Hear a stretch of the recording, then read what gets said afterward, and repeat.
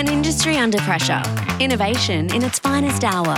This is the Oil and Gas Technology Podcast, where sharp minds reveal the brilliance and sheer determination turning great ideas into new realities.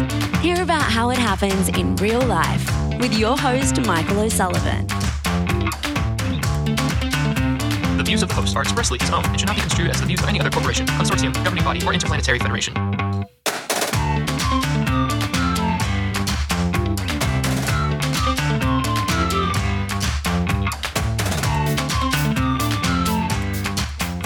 I, on the other hand, am a finished product.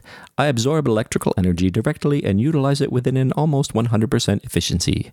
I am composed of strong metal, am continuously conscious, and can stand extremes of environment easily. These are facts which, with the self-evident proposition that no being can create another being superior to itself, smashes your silly hypothesis to nothing. Anyone? Anyone? Can anybody tell me where that quote is from? Now, I will say, I should say that the author of that thing that I just read would probably, were he around today, which he's not, but if he were, he'd probably resent me reading it in that robot like. It wasn't a robot voice, but that robot cadence, I guess you could say. However, I felt like reading it that way, and so I did. Now, any guesses? I'm going to give you hints. It's from a book. Technically, it's a what do you call those things where it's a novel that's made up of a bunch of short stories? Anyway, there's a word for that, but it's one of those. It was written many decades ago. And let's see, what else can I tell you? Oh, well, the title of this book might make you think of a vacuum cleaner company because there is one with, I guess, the same name with some slightly different punctuation. There was also a movie made. I think the movie wasn't really so much. I think the book served as a premise for the movie, but I'm not sure how much they really correlated. And the movie was with Will Smith, and a little bit dystopian, as you might guess from the quote. In fact, if you go back and you listen to that again, it is a little bit disturbing. Anyway, the title of the book, as you've probably worked out by now, is I, Robot. That's I, Robot, not iRobot, like the vacuum cleaner company. And it was written by... his name just left my brain for a moment there, by Isaac Asimov. And what brings me to Isaac Asimov today, besides the fact that I know what you're thinking that I've been hung up on robots lately, and it's not just robots, it's this whole concept of automation in the industry, which, by the way, is not new to this industry by any stretch of the imagination, and you're going to hear about that today on today's show. But as we get more and more down the road with all of this automation, whether it's robots or drones or AI and machine learning, like all of these things, I think there's a lot to talk about. And in fact, if you watched last week's episode of OGGN Unscripted, the new monthly live stream TV show, as it were, which by the way, it really is live. It's not like when people pre-record stuff and then they just stream it live, but it's actually live. It's happening when you watch it. And by the way, if you missed it, you can still watch it now. You can just go to our LinkedIn events and you can find it. It's not as good as watching it live, but it's still better than not watching it at all. And in our episode last week, we had Dan Alford, the robot guy, who I think it was last week's Oil and Gas Tech Show, or maybe the one before, where we were out at Dan's robot factory and we had a tour with he and Johnny. There's a bonus video that you can watch in addition to listening to the show. And we also had on Unscripted last week Raytion Toolsey, who is sort of an OGGN fan favorite. And both of these guys have a lot of knowledge and a lot of passion and a lot of just interesting things to say about this world of automation, whether it be robots or AI or drones or what have you.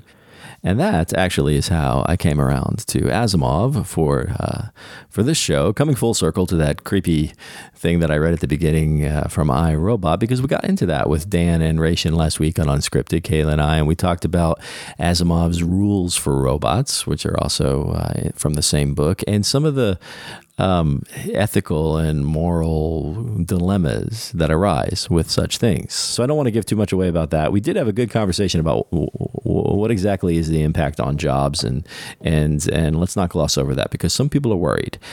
So go check out Unscripted for that. Today, we're going to hear on today's episode, which, by the way, speaking of today's episode, welcome to the Oil and Gas Tech Podcast right here on the Oil and Gas Global Network, which is the biggest and the best and all of that for the oil and energy industry. And I'm happy today to announce that we're working with a new sponsor partner here at OGGN, and the company, and I'm always excited when I get to be the one to announce a new one. So the company is mCloud. mCloud. Now don't be confused. It's not McCloud like that, that that TV show movie thing from the 70s with Marshall Sam McCloud. This is not that. This is, although they are from the West Coast, and mCloud is they're a West Coast software company, and they have landed in Houston, and they are doing some great things for oil and gas here in Houston, especially related to connected worker and asset management. In fact, let's see, this is early April, or I guess this is mid-April. I think we're in mid-April now, but first week of May, mCloud is going to be at there's a Connected Worker Conference here in Houston. I forget who's putting it on, but anyway, it's a Connected Worker Conference first week of May. mCloud is going to be there in force. They're going to be showing some really cool stuff, the headgear and the cloud data. I don't want to give it away. Just go to the event and you'll see it. Also, they're having a launch party for this new product. I think it's the first night of the event, May 3rd, something like that. And if you go to the launch party, you actually might be able to put on the headgear and do some of the cool stuff. So mCloud is a new sponsor. They're sponsoring this particular episode, and by the way, they're also hiring. So kind of going along, they just opened up this whole new ESG digital transformation hub here in Houston, focused on oil and gas. They're hiring in I think all positions, and so go to the website mcloudcorp.com, mcloudcorp.com, and you can find out all about it. But thanks to those guys, and welcome aboard here at OGGN. Now, let's see, where was I? Oh yeah, automation. We had Unscripted. We had Dan and Ration. And today we're going to look at automation again because it's where it's at, but from a different perspective. And this is a guy who has been around the industry for a long time and is particularly focused on, well, he's going to tell some stories about automation before it was a big topic in digital transformation, and kind of how we got from the early stages of it to where we are today, and some of the fantastic things that are being done out there in the field right now. So, ladies and gentlemen, please give a warm OGG and welcome to Aasim Waheed.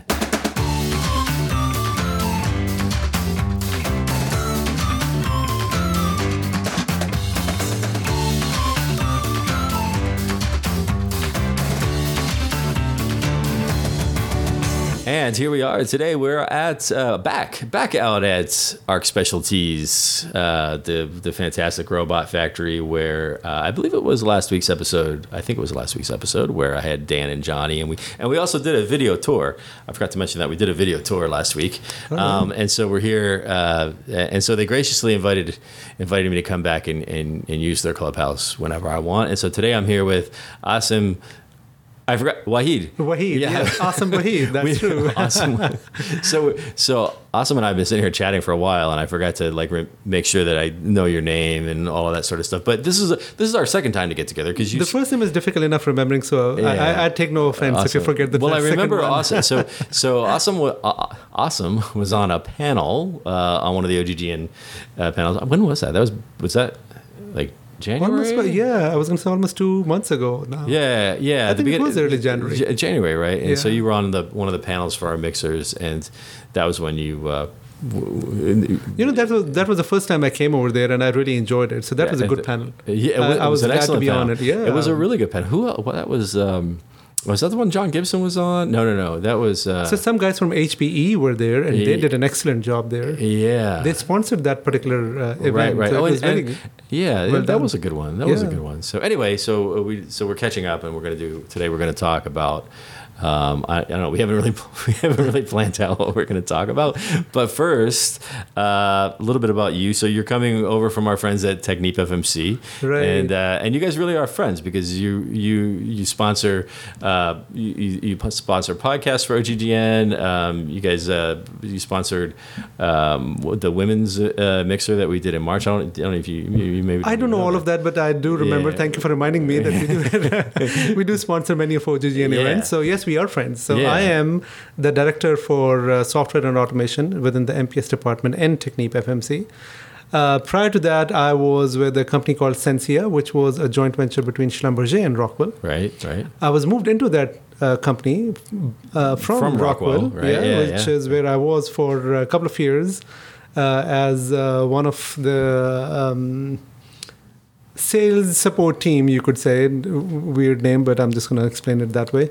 No, that makes sense. And prior to that, I ran a system integration company called Intech for about 10 years in Houston. Okay. I grew that company from about maybe 13 people to about 400 people. I helped grow it, I should say. Yeah, you were. Yeah. So you weren't a founder, but you. No, I wasn't the founder. I ran it it for somebody else. Yeah, and you haven't decided to do that again, I see. So, not yet. Yeah. Because I've kind of been in that same spot, and I'm also not doing it again right anytime soon because it wears you out. It's you know what, it does, and I'm not there yet for various reasons, but that's on my mind. So one of these days, who knows? Maybe out there starting up another company. Yeah. Well, it's certainly when it comes to automation in industry automation and process. I mean, it's all you've been at all the usual suspects, right? I think the only one that maybe there's probably a couple that you haven't been at, but it's a good, well-rounded perspective. How did you get into? I think I remember seeing that you started out like you're a double E, I think. I'm actually a double E. That is true. I remember seeing that. So I started off as double E, and it turns out that a lot of the people who get into the control system domain, they come either as an electrical engineer, double E's, or they come as process engineers. And some mechatronic engineers also. Because that's kind of where the two come together, right? That's where the two come together, yes. Sure. So I came in as an EE and very quickly became an instrument engineer, and from that became a control system engineer, and there it was. Yeah. So that's how it started off. And then slowly over time, with that system integration company that I mentioned, it allowed me the opportunity to work with just not one piece of hardware, but multiple pieces of hardware. So whether it was a PLC like Rockwell or a DCS or whatnot, it allowed me the opportunity to touch each and every type of different instrument. So the company itself didn't have a product, but it gave me the breadth and the knowledge of working with different kind of hardware. Right. Okay. All right. So we're gonna assume that you're an expert. I wouldn't say that, but I know a little bit about a few things. You're the most expert in the room at this moment. All right. So how do you? So one of the things that I love to do on this show, because we talk about technology in the oil and gas industry or energy, whatever we're calling it these days, and the tendency is always to want to talk about like the cool new stuff, whatever everybody's doing. There's two problems with that. One is with only talking about the cool new stuff. One is there's only ever so much of it, and you sort of run out of things to talk about.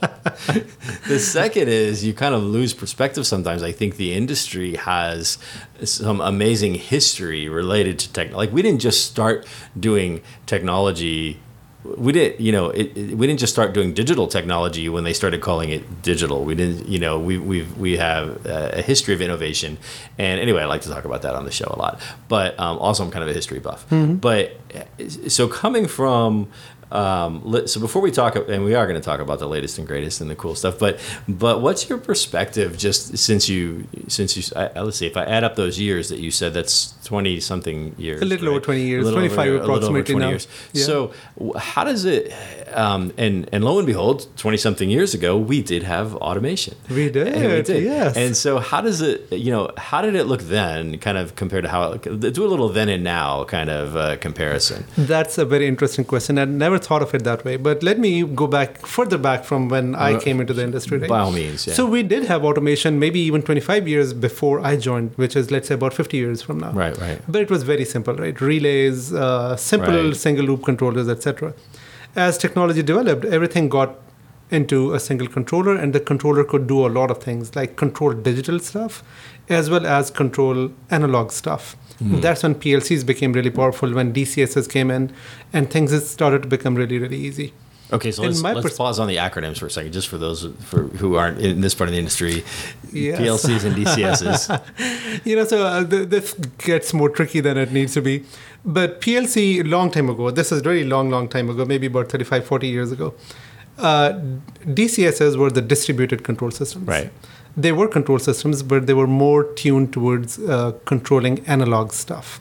By analog, I mean a signal going up and down. So let's say a very, very simple example. If the level in a tank starts to go up, you want to open up a valve, and you want to open it only enough that the volume coming in and volume going out is exactly the same. So the level of the tank remains exactly where it is. So this would be considered analog control, because you could take it up by an inch or half an inch or a quarter of an inch, whatever, right? Right. So that would be considered analog control.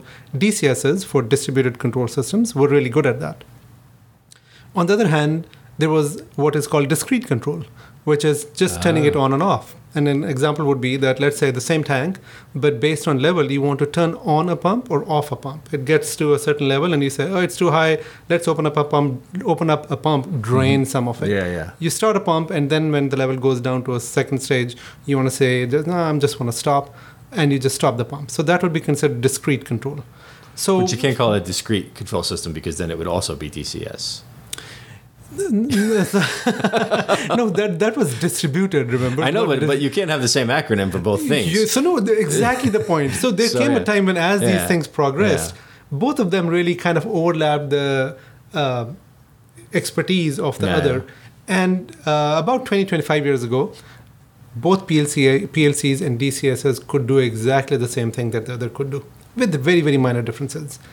In my opinion, and not everybody agrees with me, I think really the difference now is marketing. How the DCS companies wanted to market it as DCS company, and the PLCs want to market it as PLCs. Yeah. The capability is exactly the same. Actually, interestingly enough, the main difference really is the software layer that works on top of the hardware. And the main difference lies between how the software works on a DCS, which integrates the hardware and pieces of hardware slightly better, versus a PLC allows more flexibility to a programmer. Gotcha. A good programmer can work on a DCS and produce almost exactly the same thing as a PLC. Interesting. PLC, by the way, is Programmable Logic Controller. Programmable, you're right. What does it mean? Really nothing. It was a controller that had logic running in it. And if you have and logic that can't be programmed isn't, it's hard to find work for that. So there you go. so like I said, a good programmer could do whatever you want on either one of the two systems. Yeah. And by the way, just for the grammar fanatics out there, I know that I did say acronyms, and when in fact what we're discussing here are abbreviations. There you go. Yeah. Because an acronym technically is when you can pronounce the abbreviation as a word, right? So these two words, by the way, PLC don't try and to pronounce DCS as a word, because we're not allowed to say that on this show. These two words are so common in the controls market automation world that they are almost used as not abbreviations but really words.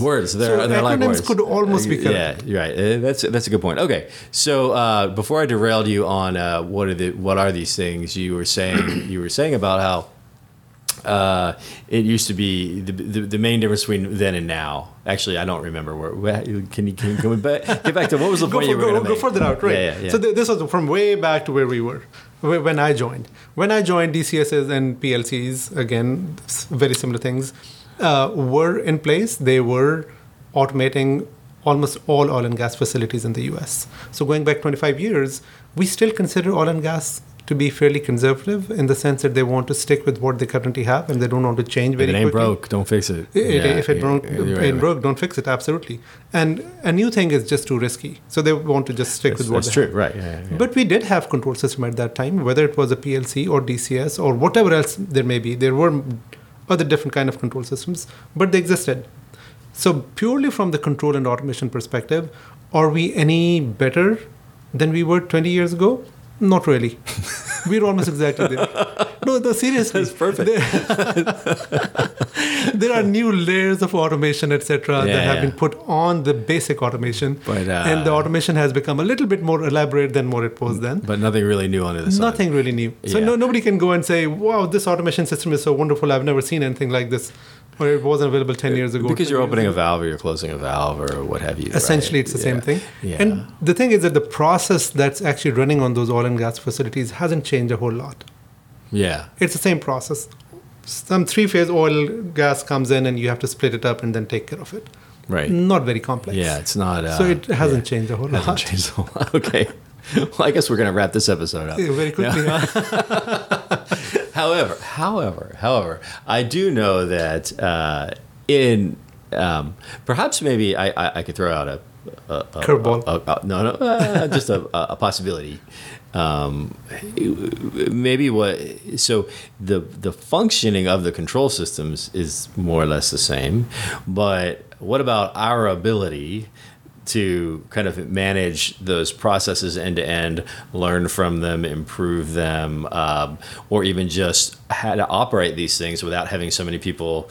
Because these are the things that have come up on this show a lot the last couple of years, where people talk. It's funny because what you said is true. Nobody has come on this show and said we invented a better way to open and close a valve, right? Like that hasn't changed. But what people have talked a lot about is sort of all the surrounding things, either related to operating the process more efficiently, operating it more safely, or operating it in some way that provides us with intelligence about how to design it better in the future, how to operate it better in the future. So that's a very good point, and I think this is where we are going, and this is where we are, and that's the main difference from where it was to where we are going, right? So the basic control, like we said, hasn't changed a whole lot. Right. What has been happening is that once that basic control is done, what else can we do?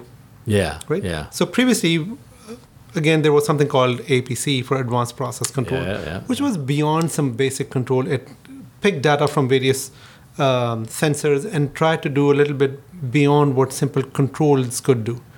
And by that, I mean that controls operates mainly on real-time data. There is a pressure, there is a level, there is a pump. On the pressure that I read now and the level I read now, should I start the pump now or should I stop it or close the valve or whatever? All real-time data as it exists right now. Right. APC and a lot of other things that we're going to talk about go beyond that. They say, based on this value that I see of the pressure now, and based on how it has been behaving the past couple of hours or days or whatever the case may be, and how it correlates with this other pressure and the other level and flow, what else can I do to control that valve better or that motor better, etc.? Yeah. So that was one level of optimization that was being done then, and it's still being done right now. Right. But that was Advanced Process Control, APC. And that was how long ago did we start doing that? That was still happening about 30 years ago, maybe 25 years ago. It was definitely in place and still. So that whole, So that's still pretty which is old, basically, which is the fundamental philosophy that's kind of under the underpinnings of what we now call digital transformation is kind of based on that same thinking. You could say that was very, very basics of the digital. It wasn't really transformation per se, but it was making use of some of that, those similar concepts. If you will. Right. So over time, what happened, and a lot of people who have been in control system, they probably have heard this and know this. Historians started to come in. What the historian did, it said, if we had more data from the history of the plant, then we would be able to do something extra. Right. Because the real-time data was just that, what's happening now. Right. The very next second, the previous data was gone. Right. The historian did something interesting, very simple, but very interesting. It started to log all the data. Right. So even if you came in a year down the road from that time, you could say, show me the data as it was a year ago. And you could pull all of that data and see what was the situation of the facility at that particular time.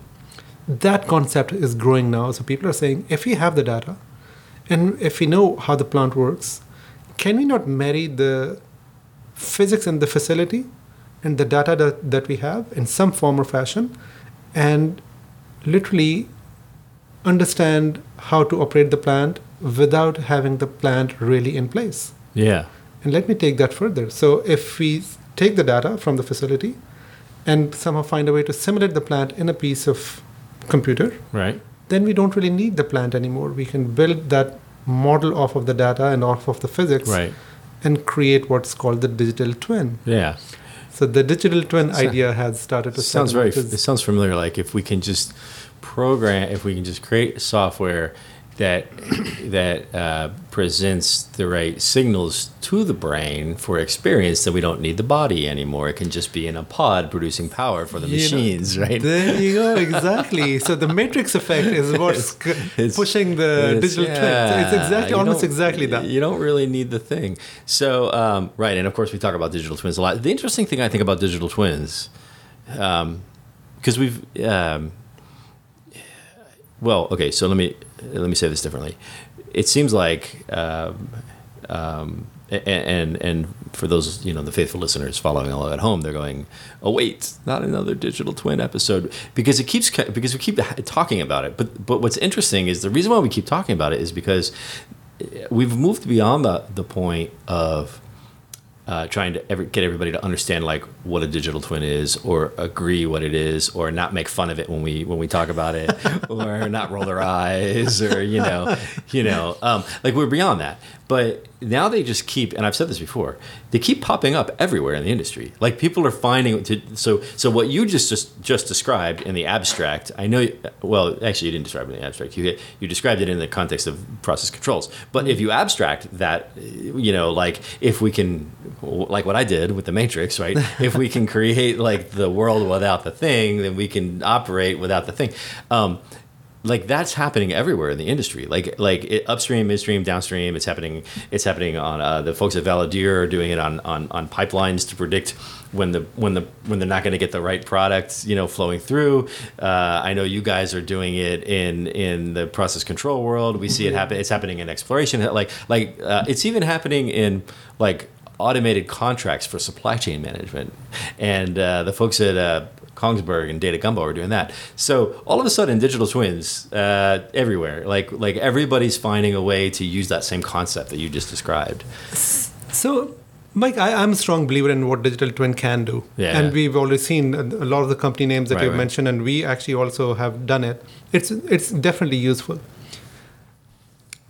My take on this is that it's not catching as quickly as it should have, given that it is really useful for multiple reasons, I think. One of the main reasons is I think a lot of people misuse digital twin. Oh, yeah. So to me, and a real digital twin is exactly what you said. The simulation of the real facility running on a piece of computer and running with such high fidelity that you can take data from it and base decisions off of it and then apply it to the real facility. Right.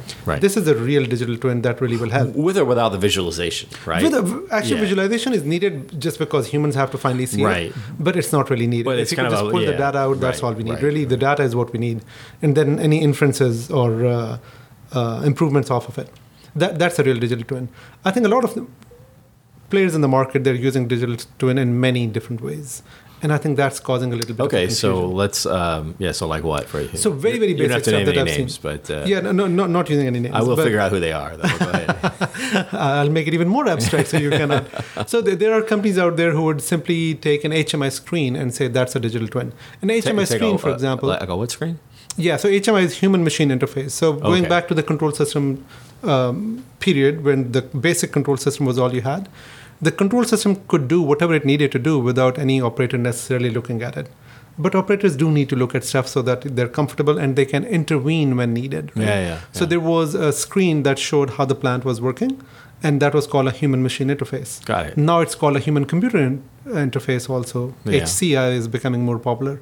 But that screen had a picture of the facility in some form or fashion. Because the machines don't want us to know that they're back there. There you go. Right? We don't know. Yeah. And there's another story behind it, but I won't go there.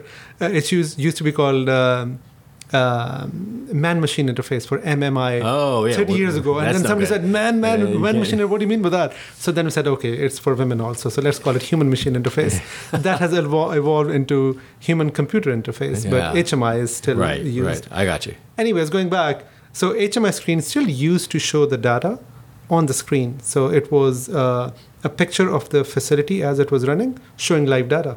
Okay, right. So in a way, it did replicate what was happening out there in the facility. But you can't run a simulation and get... But there was no simulation there, right? So that is a big difference. And I've seen some companies who have some very basic stuff.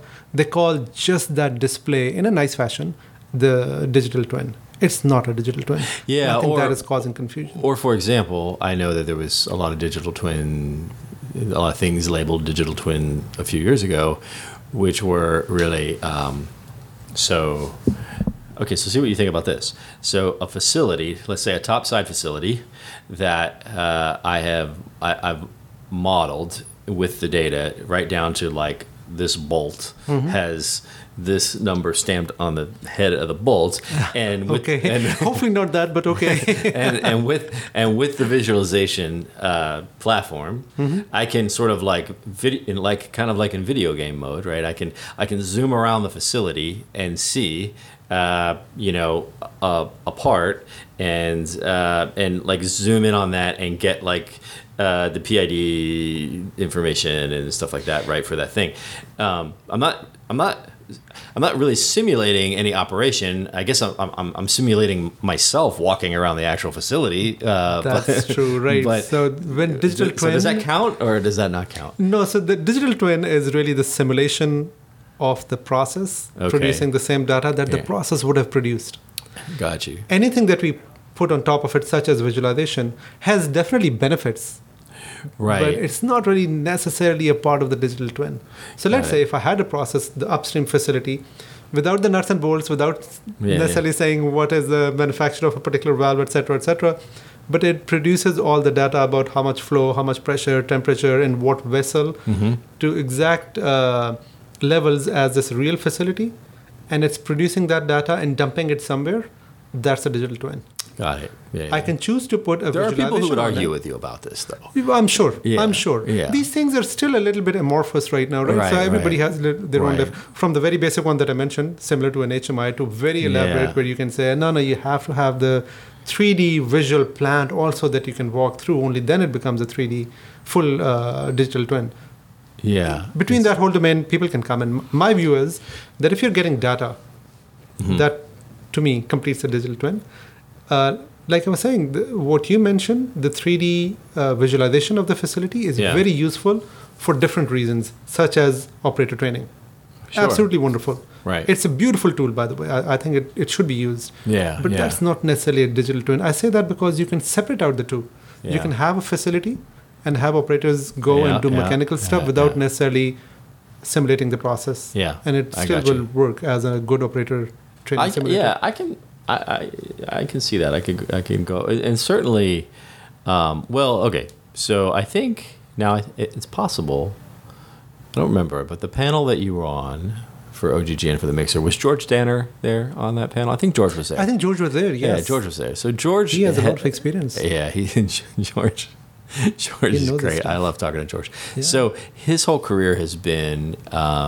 So he describes himself as a simple mathematician, right? And as a simple mathematician, he has advised like large corporate executives on decisions and directional decisions, or how to solve really large complex problems, all of which he approaches through kind of from the angle of mathematical models. Like if you can measure certain things and you can create a model, then you can, which is essentially, and so George will tell you when he talks about digital twins, he'll say, well, we used to call them models and now we call them digital twins.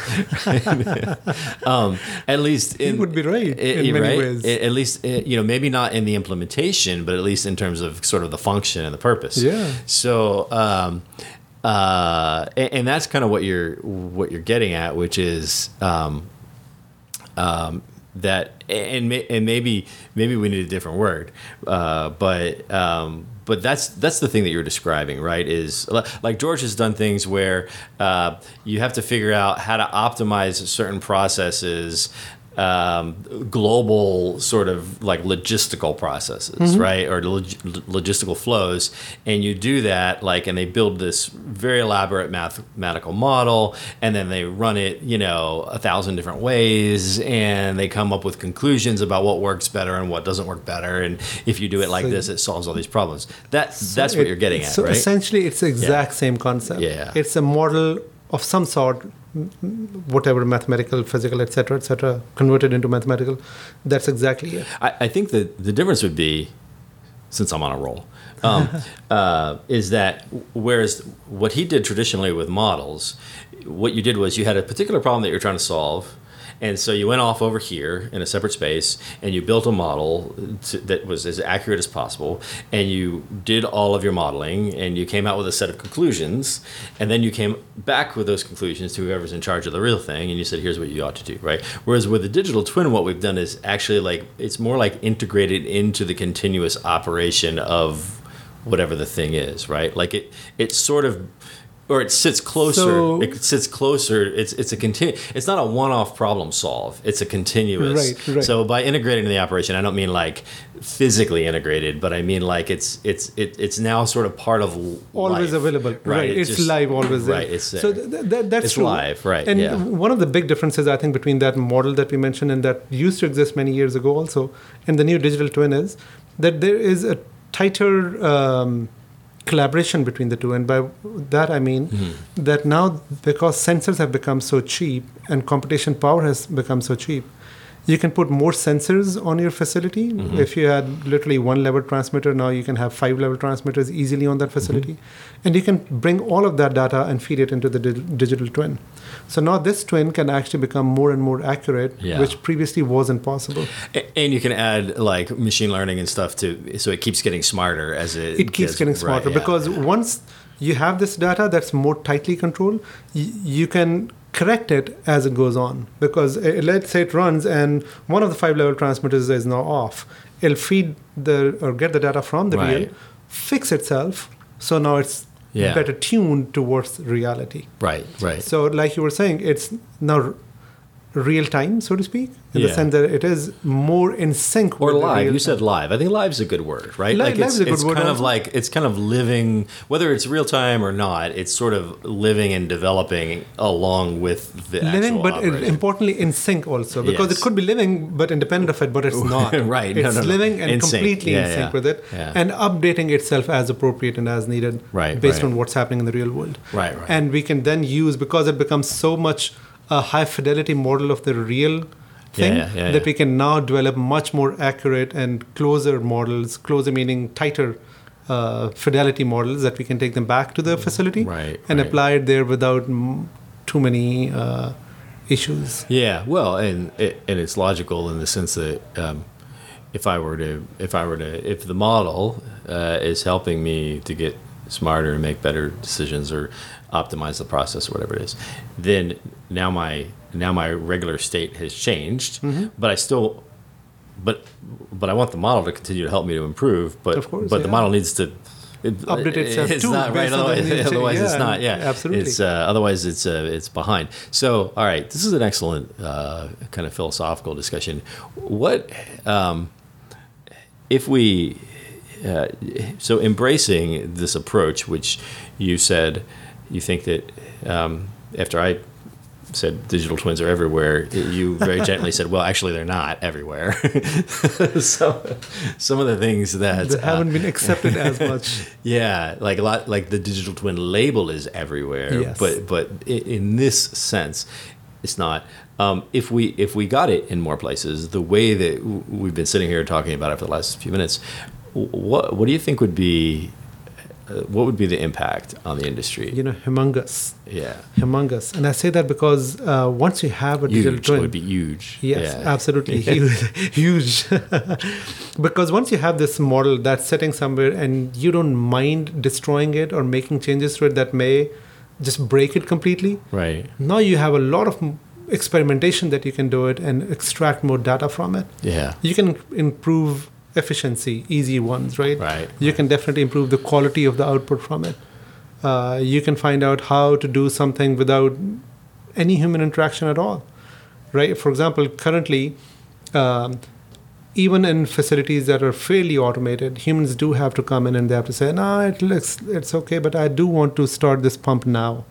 The algorithm may have said, no, not now, but the humans do have to come in and say, no, for whatever reason that we know of, the machine doesn't know, we do have to do it. Once you have better modeling, and I have to go back to that word, through the digital twin, you can improve your control mechanisms. You can improve your algorithms that you can then use to control your real facility better. Yeah. So the impact, if you think about it, well, and I mean, we talk here mostly about oil and gas, but this is like any heavy industrial, right? Anything that involves process controls, and I mean, there's this. This has used everywhere, and you say process control, but any kind of control, right? You mentioned logistic control, right? You could use a good digital model for logistic control also, and this is not as irrelevant because even in logistics, the sensors types will be different, but as long as you have more sensors that are feeding data back into the digital twin, that digital twin could be anything. It doesn't have to be process. It could be literally how the ship goes from here to there and how it gets loaded and offloaded. So, so you guys, and I know, and we mentioned you work in the software, on the software side of Technip FMC. We were chatting earlier in the hallway about how, turns out, you guys are a software company, right? Like, you're not a software company, but we do plenty of software too. A lot of software, right? Because software is finding its way into all of these things that you're doing. Do you like? I know you can't. I know you can't tell any like stories about real people and companies, but do you see people who are beginning to adopt things? Really focus on the things that you're describing here. Is it happening? Are people? It's happening actually. Yeah. So that transition from the level of control we were at to where we are going is becoming stronger and stronger, right? It's like the hockey stick trend. Right. It starts slowly, and because we are the conservative oil and gas sector, it starts really slow. But once things start to happen and people can see what's happening and what benefits a new technology are bringing in, then people start to jump on the bandwagon, so to speak. Once everybody starts doing it, then everybody starts doing it. So I think we definitely are at that knee of the hockey stick where things are taking up. Okay. So we do see more and more customers trying to see where can they apply this digital twin concept and get benefits from it. So we have some tools that we take to the market and we have taken to our customers, and they have been very successful. Majority of them are very successful, and more customers are saying, let us see what. Do they come back and say like, geez, why didn't you tell us about this sooner? Like, wow, how come we haven't been doing? How come we haven't been doing this the whole time? Like I said, it hasn't happened to me directly yet. So maybe it's because what we take to them is so wonderful that they're just completely. They didn't know that it really existed before. They're baffled. I think it's it's always good, especially during these times when there's a lot of tech innovation going on, and everybody likes to talk about this, that, and the other, and but oftentimes it's all happening. Well, another thing that happens. I was about to say, a lot of times it's happening and it's being talked about, but you always get like, is it really being done? And then the other thing that happens is, okay, it's being done, but is it getting beyond the POC, right? Like I know that you have it working in the lab, but has it really been deployed like at scale in a real environment? Hey, Mike, you've touched on a very, very good point. Yeah. A lot of this technology unfortunately stayed in the POC for a very long time, and many of those pieces of technology still are. The slowness of getting those POCs out and getting it to scale is still around. It's not easy to take something out of POC and take it to the market. Not because the technology is bad or not well understood, because the customers are not yet ready to take that technology.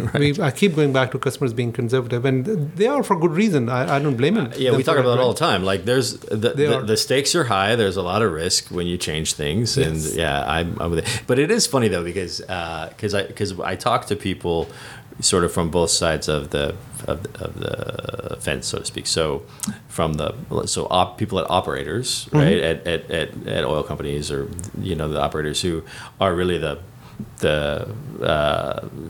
receiving side of all this stuff, right? And then you talk to people from the suppliers, which is where you guys are, right? Yeah. And whether it be big companies like Technip FMC, which are all the things you do, or whether it be like the smaller innovators. Okay, but this is how it always goes, and I love all my friends at the operators, so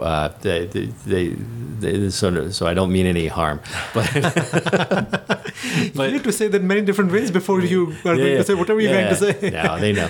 So whenever I talk to them, so what you'll hear from them is we are moving fast. We're moving at light speed. We're adopting this stuff. We're pushing it out into our operations as fast as we can. We're seeing all of these benefits, right? And because everybody wants to be able to say that that's what you're doing. Yeah. But then when you talk to people like on the supplier side, they say, well, it's been very slow, and actually we haven't made our numbers for the last 3 years because I think part of that is just a matter of expectation, but I think it's also a matter of really how timelines move for somebody like us versus somebody like maybe one of the big oil and gas companies. Yeah, sure. Some larger companies, of course, move much slowly, even when they make a change, right? So what feels fast to them isn't necessarily fast from our perspective, right? Yeah. Right. Although that's changing too, because I have seen this where there's a lot of pressure on people who are bringing these things to the market.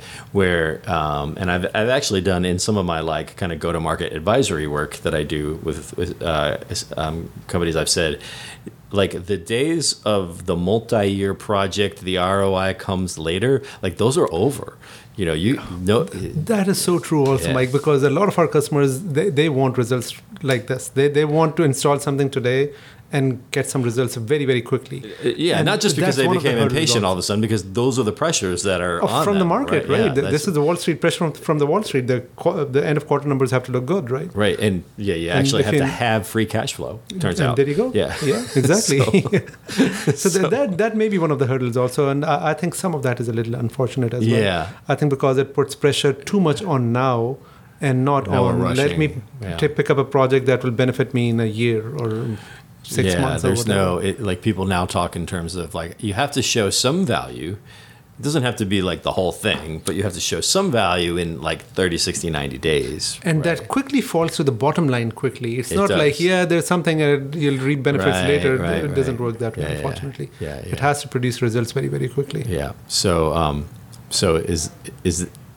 is that possible with this sort of, like, how do you take some of these sort of large complex things that we've been talking about, and this will be the last thing and then we'll wrap up because I know you're I got to get you out of here on time. So can you break it down? So let me respond to the first question that you asked. Absolutely, it's possible, right? It just takes more effort on somebody like us to say, let us cook this up so well that when we go install it at a customer's facility, it definitely will work. Right. And we are getting there, right? Yeah. Not always does it happen. A lot of companies do say, it's almost ready. Let's just install it and then see what happens, and then fix it as we go on. It's a services engagement. Yeah. Exactly. There you go. But if we had everything so well done that it just works every time, then things do happen. And we have some customers who have seen some good results from some of the products that we've recently deployed, and they like it, right? Yeah. Okay. So it does work. But the breaking down that you mentioned. Any such technology that produces results very, very quickly, almost by design has to be relatively simple also, and be applicable on a relatively small portion of the complete process, whatever that process may be. Right. The bigger the process, the bigger the applicability of whatever you're doing. Of course, it's going to take a little bit longer. I got you. Yeah. So you have to compromise. If you need quick results, then you got to compromise scope. Right. And start really, really small. And start small, but then at least you prove that, okay, now we can and that's the message that I hear over and over again from folks is, start here, and then build on that small success. Right. Now, of course, you got the flip side, which is the people from the big consulting think tanks who are now criticizing that we're not doing enough end-to-end transformation. And I have a whole speech on that and whether it really makes sense or not. But I'm gonna save that for another time. So awesome. Thank you for my standard joke. I tell everybody. Yeah, it works well. Thanks for coming over here. Thanks very much for having me. I really appreciate you making time. Maybe we could. I feel like there's more stuff we could talk about. So maybe we'll do. We'll let a few other people talk a couple of times, and then we'll come back and take it a little bit further. All right, thank you. I appreciate it. And that is going to wrap it up for today. Thanks, everybody, for listening. I have to say, I've been watching the OGGN download-o-meter, and this show the audience is growing every month. It looks like there's thousands more people listening than there were before. So that's great. So thanks for telling all your friends and neighbors and relatives and everybody about the show. Keep doing that, and listen to check out some of the other OGGN podcasts, because we got a whole bunch of really good ones. Just go to OGGN.com and you can find out all about them. Now, don't listen to them there. Just go to the website. You can see our pictures and read interesting little things about all the hosts. But then go listen on your Apple Podcasts or your Spotify or whatever you like. That way you can subscribe and you won't miss any episodes. What else do I need to say? I think that's it. Thanks again to our sponsor for this episode, mCloud. Really looking forward to working with those guys and seeing what they're going to bring to the industry. Thanks as always to the OGGN crew for all the hard work, most especially my audio fixer guy, Mr. Mac Roman, who always makes us sound fantastic. I almost forgot to say that part. Who always makes us sound fantastic. And now we come to the part I haven't worked out. I'm working on a more condensed way of leading into this, to the thing at the end, which I know everybody loves to hear, but the lead up has gotten a little bit long. So I think I'm just gonna do it like this. Whenever you hear somebody say that thing that they like to say about the oil and gas industry, that is your chance to give them a little history lesson and explain to them that we were tech before tech was cool. Check us out next week for another entertaining and yet useful episode of Oil and Gas Tech Podcast, a production of the Oil and Gas Global Network. Learn more at oggn.com.